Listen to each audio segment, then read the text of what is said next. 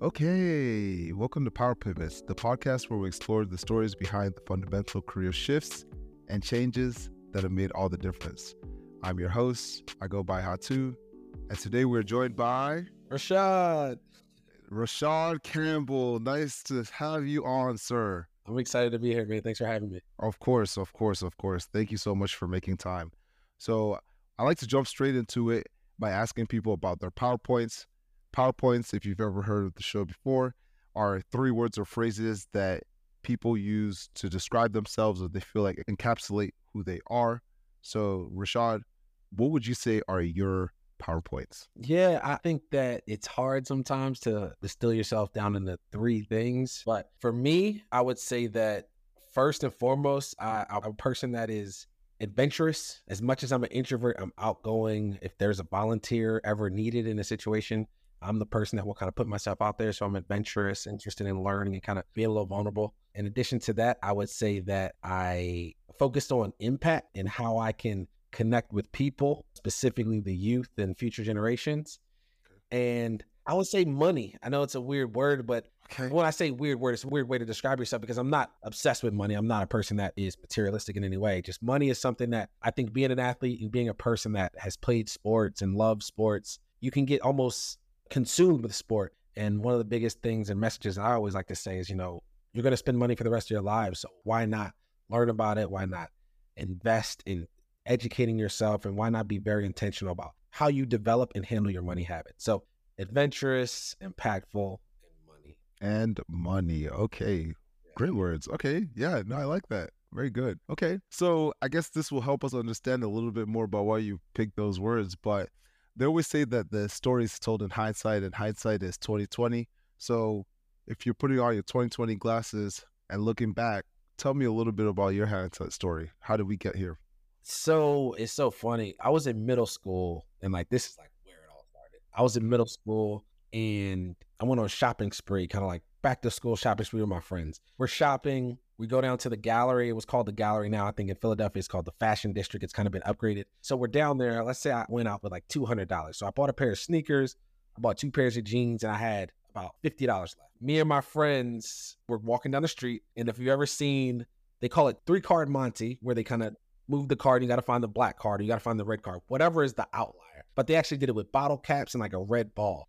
And they're playing this game, and the setup is you see somebody do it, they win, they give them the money, they walk away. And then you're like, oh, you're overconfident. So me and my homie, they were like, hey, next game, we're taking $100. So I put up 50, he put up 50, and we bet. And luckily, I already got something when I was shopping, but I did that. I lost $50. In 7th and 8th grade, it was a lot. And so my perspective was it made me a lot more conservative with money because it was I lost $50 in a matter of 2 minutes. And so that kind of really shaped my financial identity. Not that I was a spender or flashy prior to that, but it made me a lot more conservative. And it also just made me realize if I'm ever going to bet or gamble, it's going to be outside of setting aside an amount of money that I want to participate in this experience with. If I want to have fun, it's going to be something where I'm betting on myself. So my athletic ability or my ability to contribute to some type of initiative versus just kind of pure luck and pure will. That was my event that I think kind of set me on this path of trying to impact individuals, teams, organizations, and really center that around money. And then from there, Cornell, I was a business major and I was interested in finance, but I didn't know where I wanted to be. I knew I wanted to be an entrepreneur. I wanted to be in the business field at some point, but transitioning into Cornell, I got exposed to finance and I had some great internships and things. And so when I left Cornell, I had an internship where I was doing sales at a private debt and equity firm. And so that really taught me a lot about the financial services space, but also about the financial industry, taught me a lot about traditional investments, alternative investments. I had to get my Series 7, my Series 63. So it really opened my eyes to investing in a way that I didn't know before. What I knew investing growing up was real estate because my parents had done it. And it's something I did fall in love with. But investing in a more traditional sense when you think about Wall Street and the big banks and different things. So it really just, again, broadened my horizon and allowed me to dig deeper into this thing that I was growing more passionate about, even though I had that conservative perspective. It was really shifted by my experience at Cornell and then my first job. So that was kind of my background and how it kind of led me to this path, because after I left that job, I really realized that, hey, money is great, making money for this organization I was working for was great, but I wasn't having the impact. So coming back to like that word that I said in the beginning, impact. I'm adventurous. I was able to take that leap of faith. I was able to leave that corporate environment because I am adventurous, because I, bet on myself.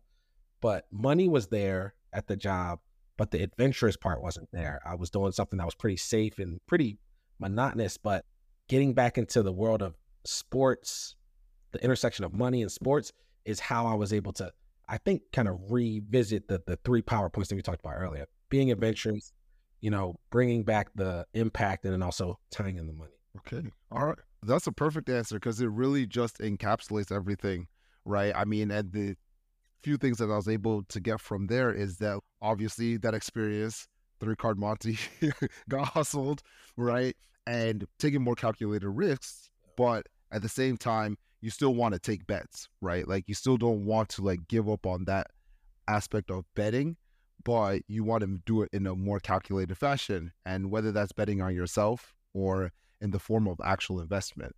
And then everything can be all well and good. And I feel like a lot of folks get to this point where it's like things are going well, you're doing something that you have interest in, but then you start to think of like, where's the broader impact that you have? Or like, how do you make sure that it's something that's beyond yourself, beyond those that are around you? For sure. Right. So you made a pretty interesting pivot that I have kind of admired from afar and kind of been able to see as we're having this conversation. Wanted to ask you more about like your power pivot, like kind of like what you did. You've described a little bit about why you did it, but want to understand more about how you did it as well. So one of the things I kind of left out of the story, and if you ask me about, 4 PowerPoints, one thing I'm very focused on, and it's like the reason I don't change my Instagram photo. It's not because I want people to always think that I'm a thirst trap. Like I literally, like if we don't have health and wellness, if we don't focus on our health, our bodies, how we fuel our bodies with, then what is it all worth? Yeah. And so being able to invest in my health and wellness is super important. So when I first got out of Cornell, I started a fitness company. I was cool. And to this day, I still train people through my app. I send them workouts. I want to empower people that go to the gym but just don't know what to do, right? So yeah, you want to be empowered by having workouts sent to you, being able to go to the gym and execute them.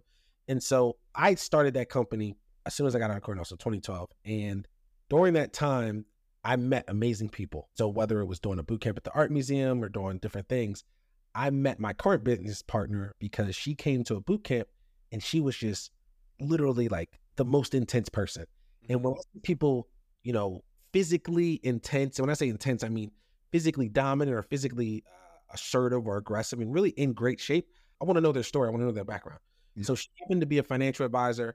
And I said, hey, I'd love to connect with you more. Do you mind being on the advisory board for my training company? Mm-hmm. She decided to do that.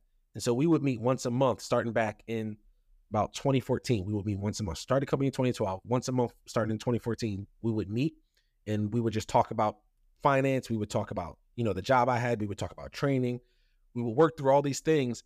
And for me, I had that happen in 2014. Then I had my younger brother get drafted in 2015 to the NFL. And so the stars were aligning to say, okay, she told me about her career, being on Wall Street, being at Lehman when they went bankrupt and what she experienced going from wealth management to being a financial advisor, working for billionaires, decamillionaires, and professional athletes, and where she felt she had the most impact. I felt like her story was guiding me to be more efficient in my navigation of the financial services industry because she had 20 years, 2 decades of experience, and I was coming up on year 3, year 4, and I just wanted to be efficient. I didn't want to waste time. And so she was a pivotal person in my power pivot. And then my brother getting drafted, wanting to protect him, being just a big brother. You have siblings. I know that that's important. So wanting to protect him made me want to endeavor down this path and made me hyper invested in what I was learning to educate him, to be a resource for him. And ultimately, once 2017 came, my younger brother, who had been in the league for 2 years, he said he wanted a financial advisor. I met with financial advisors daily and regularly with my job. And so I made a decision after talking with Courtney, who my business partner is, and her giving me insight that, one, she was interested in starting another business, me being interested in doing something different. After exploring all these avenues at my current corporation, I was like, well, my brother needs these resources. Courtney had the idea of starting a business that could provide them for my brother. And I was like, I believe in me. I believe in my brother. I believe in Courtney. Like at that point, we had established a relationship to where now we had a nice little team, even though, it would take a lot more than the three of us. I was confident in that. My immediate network, some athletes that I'd known around the NFL.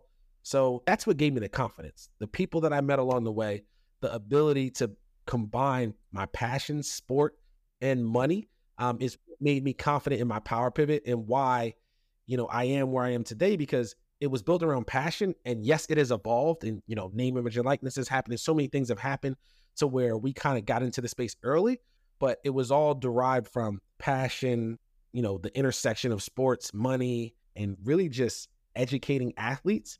And so that's what gave me the confidence and why I ultimately did a power pivot, Yeah. family, great network, and passion. Yeah, no, I mean, that is super helpful because a power pivot a lot of times seems like it's a leap. But what I describe it as like, it's not a leap, it's a pivot. Like you have to use some of what you have to get there. Right. And I think it all goes back to some of the things that you were saying before. Like this was a different adventure where you were taking a calculated bet, right? And it was focused around money, but you wanted to make sure that you're having impact for your brother, right? Being a good big brother, as we all like to be, but also making sure that it's obviously going to affect generations, right? At that point. So it all kind of comes together of the different ways that you're able to do that.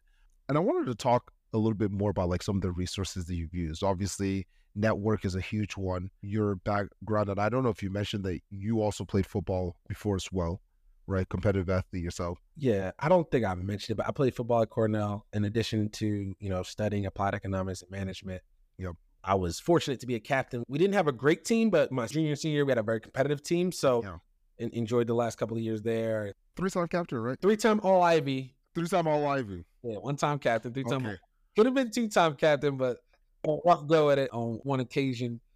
They missed out. They missed out. No, yeah, but I just wanted to know some more, just understanding like what are some of the things, obviously, when you decided that you're going to make that switch and you're like, okay, we're actually going to go down this road. What were some of the things as you decide to like immerse yourself in that process and do the research? What are some of the aspects that you use to be able to give yourself even more confidence in making that calculated bet? So it's funny because the first 2 years that I went down this path, I actually didn't have an income. So one of the biggest things for me was, as I mentioned, being more conservative. I was a saver, right? Hmm. Well, my big thing was I was saving for real estate at the time, and saving for real estate in addition to the investments I made through my company's 401k.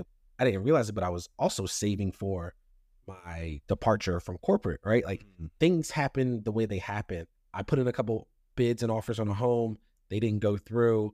I ended up leaving corporate, and, I had this large lump sum that I effectively lived off for the next 2 years. And in terms of that type of calculation, I didn't know that that was going to be the circumstance initially. But what I did calculate and what I was confident in was I was building with a person in Courtney that believed in me and always empowered me in connecting with people. So whether it was her connecting with financial advisors, she has a network where she knows various owners of sports teams. I was always in the room and at the table. And that gave me the ability to, one, take meetings. Not working a corporate job gave me the ability to learn about how many different ways people make money. Because one of the things that I think you always forget is if you do a 9-to-5 or if you go from college to corporate, you don't recognize that there's so many different ways to make money. I think Instagram or social media just does a better job of highlighting that there's a million different ways to like get to $1, but until you go out and actually see people doing it, sometimes you don't necessarily believe like, hey, this person's making money, but like if they're selling digital products, it may not seem real to you. But when I left corporate, I was able to take my day-to-day, still have that discipline and structure of mapping out my schedule, going to these meetings, getting coffee with people that I hadn't caught up with in years. So for me, it was about maximizing my time with the ultimate goal of building a business centered around money, athletes, and just building and empowering the sports ecosystem. And we started out with pro athletes, and eventually moving down to collegiate and then down to high school now. But it was, how can we impact the learning curve of professional athletes and really just help them, because they have this reverse earnings curve and everybody talks about them going broke. But how do we just create this narrative of only positive stories, giving them the ability to navigate this space, be confident in their financial decisions? And so that was like the mission. But I knew that to get to where I wanted to go, I had to meet with people. I had to learn more. I had to more or less just put myself out there and connect. I started on LinkedIn more than I'd ever done before. So there's just certain things you do. And so that's what kind of, I would say, gave me my confidence. It was the people around me, and it was the mission being, hyper focused, but understanding that the main thing was always impact on athletes in the sports world, but educating about money. We never had bad conversations. Yeah. So that was the thing. Everybody agreed with us. And even today, people say financial education needs to be in the classroom. Why don't we learn about taxes in the classroom? Why don't we learn about budgeting and these different things in the classroom? So there was enough alignments of good ideas and good people that gave me confidence. And I'm a believer that money follows passion. Jay-Z has all the time. Like, he always talks about, don't focus on the money, focus on the business, or focus on the mission, and the money will follow. Endeavor, have your passions, invest in your passions. That alignment will bring money. So that was kind of my mentality. It sounded like, from a resource standpoint, almost like at the core of it was the means that you saved up, right? The money. It's either you acquire the means somewhere else or you make them for yourself, whether it's like saving. That enabled you to be able to, you almost buy your time back, right? Yeah. And my conversations I always have with people is like, the goal is not to make as much money as possible. The goal is to have as much money to use your time however way you want to use it.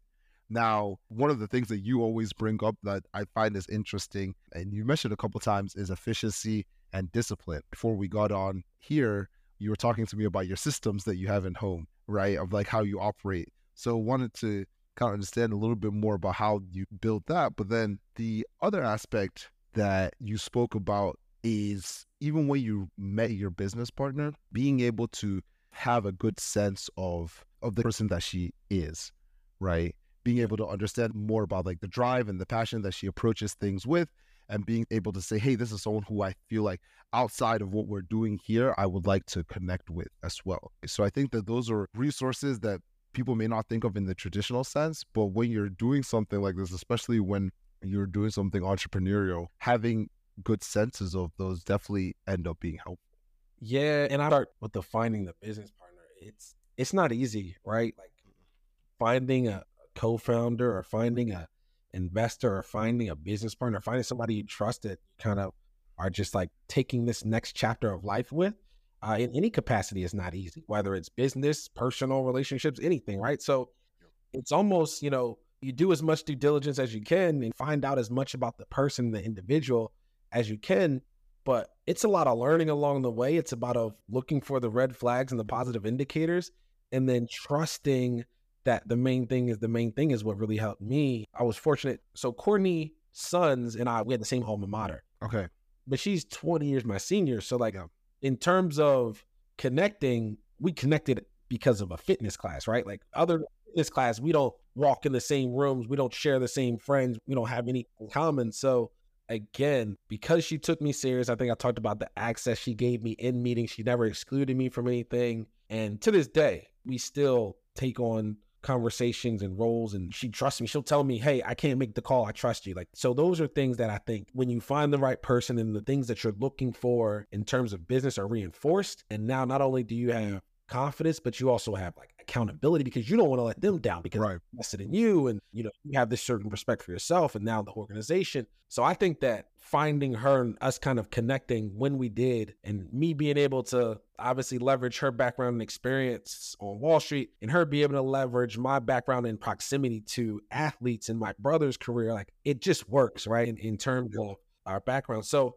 I would say that's a tough thing. And I think that within pivots, finding the team is understated, because we all know nobody does this alone, right? You may start alone, but like in terms of growth and evolution, like we all have some sort of team, somebody that put us on to certain resources.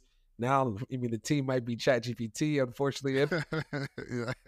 Everybody has some type of team, whether it was resources, education, certification, something that's adding value to their experience that's helping them evolve. And I think that just being diligent about getting to know people, and when you find a relationship that you want to test or really maximize, just being a little bit more diligent about that. So I mentioned we went from, meeting once a month for a couple of years to meeting 3 days a week. Then we Yep. met 5 days a week. So we would just go to Starbucks, go to a coffee shop. And again, doing your due diligence of just, hey, assessing risk of the relationship, assessing risk of trusting your career in this person's hands and vice versa. Do you care enough to make sure that they're good? So it was a process, but it worked out and it's still going well. I think the big thing about it is, there's a honeymoon phase where like you think things are going to be great, but like we've lasted the test of time, being that we connected in 2014 and it's now 2023, right? So it's like awesome. So you guys have mainly an NIL focus from an advising standpoint, right? Like, or athlete development. I wanted to hear a little bit more about what that looks like or how that takes shape, right? What does NIL consulting look like? Like, what does that process overall look like? And just understanding more about that space. So I'll tell you this. Our company's background is founded on financial education, legal education, and life skills programming/education. Within those three pillars, you can create a dynamic and comprehensive NIL education. And that's what we do. NIL is the conduit or the vehicle that has collegiate athletics undivided attention. It's becoming very relevant in the high school space with just about, I want to say 30 high school states have. Oh, sorry, Rashad. I'm so sorry to interrupt. I just wanted to make sure that we go back because I realized I didn't define it. In case folks don't know exactly what NIL is, can you just talk a little bit more? I'm so sorry. We just jumped right. Yeah. We just jumped right into it. I'm sorry, I didn't define it either. But let's just explain to folks what NIL is and kind of like what the implications are because it's relatively new. Yeah. So NIL stands for name, image, and likeness. So as a person, born in the U.S. or just born anywhere, but predominantly in the U.S., you're given rights to your name, your image, and your likeness. So no one can take your name and post it on a billboard commercially, make money off of it without your given permission. If you have a common name such as John Doe, that's different, right? But if you have a unique name like Hatu or Rashad Campbell, these names will be protected by the rights of just being born a citizen. And in addition to that, until July of last year, everyone had those rights, but they were not permitted to be accessible to collegiate athletes. So collegiate athletes were prohibited from generating value or commercializing their name, their image, and their likeness. So the scholarships they got was you could say the maximum amount of monetary value they could receive from an institution or any outside entity. After July of last year, the NCAA said, from now on, you can receive economic value for your name, your image, or your likeness. The traditional NIL or name, image, and likeness opportunities are in the form of endorsement deals, partner with local restaurants and gyms, appearances, camps and clinics. So it expands from endorsements, being an ambassador. It includes being entrepreneurial. You can start your own company. Before, you would have had to get a compliance waiver and you could not associate your name, your baseball, football, basketball number, or anything specific to your athletic identity with this company you started. And that compliance waiver would be something that they would have to send off to the NCAA, and then you would have to get approval prior to launching a business. But now they can't block any entrepreneurial endeavor because they can no longer prohibit you from making money off your name, image, and likeness. So again, name, image, and likeness is the ability for athletes to make money in ways that they never made before. Right. And this is very, very lucrative for kids at a much younger age than some that would have gone professional, correct? So it's lucrative is relative, only because I say relative because you don't have to participate, right? So there's people that are 5-star athletes that are very focused on their craft, very focused on their sport, and do not participate. And on the other hand, there are people that are 5-star athletes, 4-star athletes, 3-star athletes that make 5, 6, 7 figures. So yeah, it's an opportunity to potentially make money in the traditional sense through, and we don't have to get too technical on this call, but in the traditional sense, through corporations and businesses, so local, regional, and national businesses. But there's also this other side of NIL that is called the synthetic side of NIL, where alumni and boosters can contribute to athletic departments to provide them compensation. So they can provide $10,000 a year to an individual on a football team, $5,000 to an individual on a soccer team, $50,000.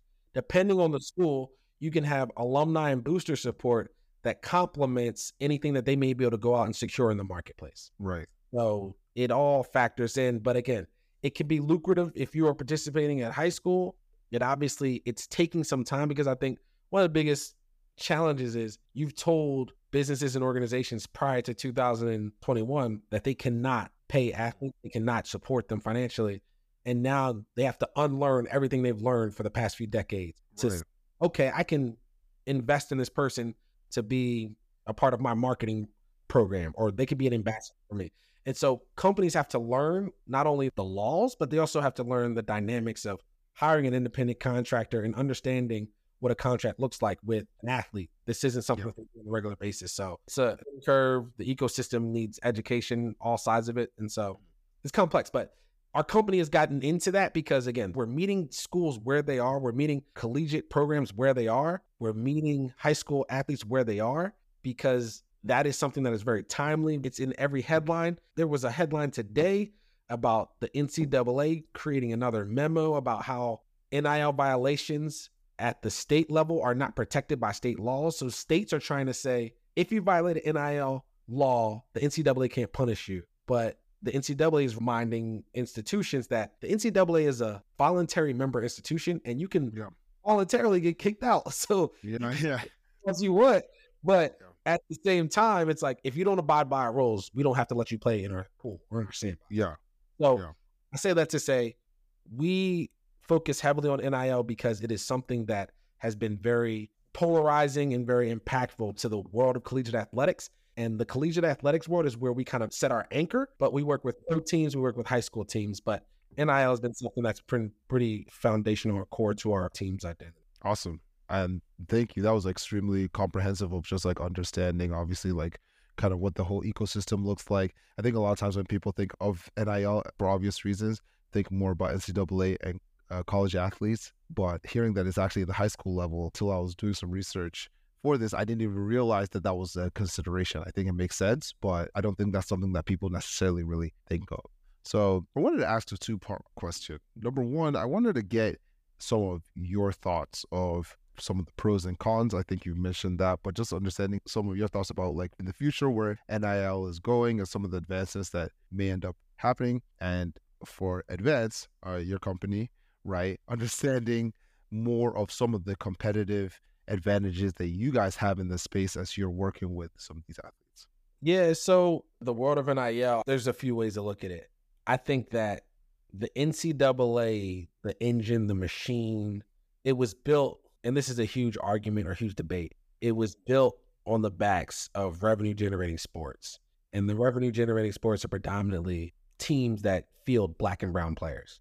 And so when you think about that and you think about who's benefiting from NIL, there's a disparity between the dollars are not going to the people that built the end machine, right? And so even though the NCAA has allowed athletes to retain their God-given rights or the rights that all citizens have, it does not make up for the injustices and the kind of detriment it has impacted previous generations, right? So that's one of the leading narratives within the space. NIL has not fixed any issues, right? So I think what comes from that is they still have to tend to these revenue-generating sports to make up for what they've wronged. And so the ways that that's going to happen, I think, is it's not a matter of if, but when we're going to see revenue sharing between either conferences or the NCAA and the revenue-generating sports, because at a minimum, these coaches were making exponentially more. So when you think about a coach making $10, $11, $12 million a year versus an athlete making the equivalent to $50,000 or let's call it $75,000 all in with room and board and scholarship, that is a significant gap, right? Yeah. About a gap of, hey, you can justify a coach that makes maybe 200 because 10 years ago, they made 50, right? Yeah. But 10 years ago, college athletes made 30,000 because that was the value of their room and board. And now they double. Whereas if a coach makes 200,000, how do you get from 200,000 to 12 million? So when you think about that, the significant gap is going to be something that is consistently talked about. And so I think that the revenue share between the conferences and these most recent TV deals is what's going to change. And then also the NCAA, the money that they generate from March Madness, right? There has to be some type of distribution of wealth, because there is some type of distribution, because, right, the teams that win, they get some type of percentage. But just in general, there needs to be a redistribution of wealth. And I think that the TV revenue that they generate is going to be the main catalyst for that, because it's the largest pool of money and the most obvious way to kind of make amends, you know? So I think that that's one of the major trends. And I think the second question you asked me, what kind of differentiates our company in terms of what we do? Mhm. So our biggest differentiator is that our team is unbiased. And when we say unbiased, it's that we have these backgrounds, we have this education, we have this knowledge, but we are not ever benefiting from the deals that athletes sign, or the companies that athletes partner with, or the organizations that they align with, right? So a lot of times, if you're a marketing agent, you know, you make 20% off of your client's deal, you're more incentivized to maybe send them to the highest bidder as opposed to the person that might be most aligned. So I think the benefit is we want to educate and empower you to make the best decision for you. We're not going to help you always make the right decision, but we're going to make sure through our techniques, our processes, and the enrichment that we offer, that you're going to be confident and empowered in the decisions that you make, so that in the event that something goes wrong, there will be a recourse, because there's a process, right? You know, you'll be able to go back and say, this is where I went wrong, or this is what I can adjust next time. But it's about empowering athletes to make their own decisions and own them, because I think we want to focus on accountability. We want to focus on, I talked about this a little bit, being able to navigate spaces efficiently and effectively, knowing that you need to slow down when you're making non-sport decisions. Our leading probably presentation is, we talk about decision making. You as an athlete are programmed to make split-second decisions. And the reality is that split-second decision is just a learned behavior, right? You've done it over and over and over again. And so if you've never decided on what college to go to, if you've never decided on how to transfer, if you never decided on where to live, if you never decided on what car to buy, if you don't create a process and you just kind of start from scratch, you're not getting any rep.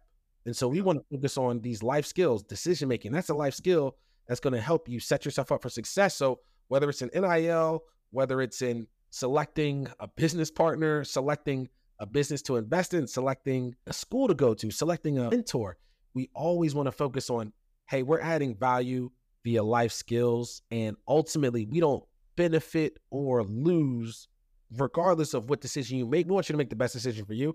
And I think that's one of our biggest selling points, and why schools like us and why athletes benefit from our relationships, because we don't direct them to the guy or a girl or a woman. Like, it's, hey, focus on you, do what's best for you, and we're going to empower you to make that decision. Yeah. So fascinating, honestly, having this conversation, because there have been so many resounding themes throughout what you have said. I'm just kind of taking it all in. Like, even with what you're saying right now, what you guys are teaching folks to obviously focus on building out the process, and then put in the correct inputs, and then don't worry about the outputs, the correct outputs. If you have the right process and you know what to do at this specific times, and you put in the right inputs, the outcome is going to be what you want, right? Yeah. Given that you've done your due diligence. So it's really interesting to hear that, just hearing like the approach that you take, like more of like an educational approach, obviously wanting to make sure that you're having that right impact overall, and making sure that folks take a really disciplined approach to big life decisions as opposed to split second ones that will have a lot more ramification. Yeah. And I would say we do have acronyms and like actual processes. I don't want to get into them, because I do feel like Yeah. people might feel like, yo, like you said all this stuff, but you ain't saying nothing. It's like, we have them. Like, that's why the schools, because we don't just say like make good decisions. We say, this is the process, you know, step by step. Of course. Just to add that, I mean, that could be a whole separate conversation, but that's where the real value is added, because it's simple, it's repeatable, it's something they do in life. And so we absolutely, you know. Well, they got to pay for the information before they get there. Oh, exactly. Exactly. They got to pay for the information. We can't give them everything. It's just a little teaser. There you go. So from your standpoint, if you had to look back and give yourself advice pre-pivot, I want to know what advice you would give yourself. And then post-pivot, currently, What advice do you like consistently remind yourself, or what will you continuously tell yourself in the future as advice? So pre-pivot, one thing I would have did, my brother told me to do this. I didn't do it. I would have maxed out my retirement. That was something I would have done. And the reason is I'm a firm believer that I can always find more money. I was just conservative because like until I saw it grow in my retirement account, I think I was always that sheltered kid that was like, I can read about it. I could see the historical data, but like until I started to see it grow, I was like, damn, like Yeah. I don't know if I'll trust anybody with my money, right? So that's the thing that I always invested because I knew that it was good for me. But I think that because of my experience that I kind of highlighted earlier, I would have been more aggressive and maxed out those accounts. So that's one piece of advice that I would give myself. And then, now, but when we talk about what I've learned, the compounding effect of investing earlier and things of that nature. So that's one thing I would have told myself prior. Now, I think post pivot, I think it's a quote that I can see it in my head. Everything you want is on the other side of fear. So I say that to say, I'm a person that's been interested in starting a podcast. I'm a person that's interested in writing a book, and I have outlines and I have all these things. And one of the things that I fear is that I know that I can obsess over things, and I almost don't want to overwork myself from the standpoint. If I commit to it, I'm going to do it. Right. So in terms of, and I give you this example, I was a football coach a couple of years ago. I stopped doing it. But my thing was, if I committed to these young men, I could not show up for them because that would be a bad representation of everything I asked them to do for me. I asked them to be disciplined. I asked them to show up. I asked them to do X, Y, and Z. So I just had to step away from it because when I was in the ring or when I was an option, I was overextending myself, doing that, doing this. I was training a lot more in person. I was doing so many things. And so post pivot, I would say I learned to say no, but I still have yet to maximize like getting uncomfortable because I'm still in this space where I like where I'm at, but I could be doing more in terms of, I know that I have more bandwidth. And to this day, my fear is as soon as I go, I'm going to be going. When I say I'm going to be going is like, I'm just going to be running. And so I can rationalize in my head why I don't need to, but then I know that I need to, you know what I mean? You just have to do it. And I'm sure you probably felt that way. Like when you wanted to start the podcast, like 100%. You had a million things on, but like, that you can do it. We talked 100%. about the editing, that you can do it. Like, it's just, that's my post pivot is just everything I want is on the other side of fear. So holding ongoing conversation about money with athletes, with influential individuals. And like, you see it with like Earn Your Leisure. You see like all these different episodes where it's like people want and need that. Yeah. So much value from that. And even if I just were to stay in the world of NIL, there's so many athletes that would benefit from conversations with other athletes. And so giving the seat that I have, the value that I can bring to the table, it's something I am going to do. I'm going to do it. But that's what I would say. Like everything I want is on the other side of fear. Don't fear work. The work is, it is what you use your time efficiently and you have the discipline to do it. So I believe that you will. Honestly. Just overall, just want to understand from you, like, what's next? What are you excited about? Anything to announce? Like, what is exciting Rashad right now in the future? It's so funny. I think biggest thing for my team is our mobile app. So we have a mobile app that we're providing to high schools. And as you can imagine, when NIL went online with college, you're allowing just under 500,000 athletes to potentially tap into this space. Now, with it going live in high school, you're potentially allowing 8 million athletes to tap into NIL. And so with that scale, with that opportunity comes risk, right? It comes different players entering the space, trying to take advantage of families, individuals, and make money off them. But it's also not even that they're trying to take advantage. They just don't know what they're doing, right? So it's, you don't know what you don't know, but to a person that doesn't know any better, maybe a single mother or a mother and father that work so much that they don't really understand the space, it's a conversation that don't really have any legs to stand on, and you don't really have any way to push back. So one of the things I'm super excited about for our team is our mobile app. We're delivering it to the high school space now, but the conversation is early. The conversation, we're 30 states in. And we're still having these conversations every day with athletic directors, heads of school, teachers, coaches. We're trying to educate them about the space because if it's something that's inevitable, if it's something that the collegiate landscape is embracing, it's something that you want to be well versed on because at some point, it's going to become a recruiting tool for you. At some point, it's going to be a selling point for you. And so that's what I'm most excited about is our expansion into the high school space where we can, again, impact more families, impact more individuals, impact more coaches, impact more schools, because I think that ultimately it's going to create opportunities. It's going to create monetary opportunities, compensation opportunities for individuals, and it's going to take education of those businesses, those families, and those coaches. So it'll take time, but our app should accelerate that process across the country. Awesome. Wow. Yeah. Moving at scale. Right. Moving at scale. Well, to wrap up here or ask about any parting words of wisdom, obviously you've given us a lot from this time, but any last words that, someone who's inspired by this, is listening to this, wants to make a similar kind of power pivot themselves, what are some parting words that you would say? So I mentioned this company I started right after college. The message is kind of what I live by. So the company is called Stay Cool, but the 4 principles were stay optimistic, stay positive, stay focused, and stay true. And through these principles, we strive to redefine cool, unintimidated by the status quo. And so, again, stay optimistic just means expect favorable outcomes. Stay positive, surround yourself with positive people. Everybody knows what positive feels like. They know what that energy feels like. They know that vibe. Stay focused. I look at focus, stay mission driven, keeping the main thing the main thing. Some people like goals. If you're a goals person, having those goals down. But we know what distractions look like. We know that we can get kind of on the wrong path. And then stay true is like, what gets you fired up on the inside? What's your passion? Stay true to yourself. If you feel like you're giving up too much of yourself for something, I would encourage you to kind of lean the other way. I know this to be true. I think everybody has a price in terms of, hey, somebody were to give you $1 million, you'd probably do a certain job for a certain amount of time. It's like, oh, $1 million, my first $1 million. Like, I'll do that. But at your core, staying true to who you are and understanding that investing in that version of yourself now and that compounding effect of the investment in yourself and the skills that you're going to develop, you can't really calculate it, right? It's something we all should be confident in. We should trust. And the world is very different now. So there's several ways to get to what we want. And so I encourage people to explore, learn, and be forever learners. Well, there you have it, y'all. There you have it. Rashad, thank you so much for all this, man. Really appreciate it. No, I appreciate you, man. I like talking if you don't know. So do it more, man. I got to do it more. We'll have to do a part 2. Cool. I appreciate it.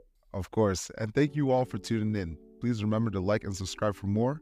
Most importantly, pivot powerfully. Be well, everyone.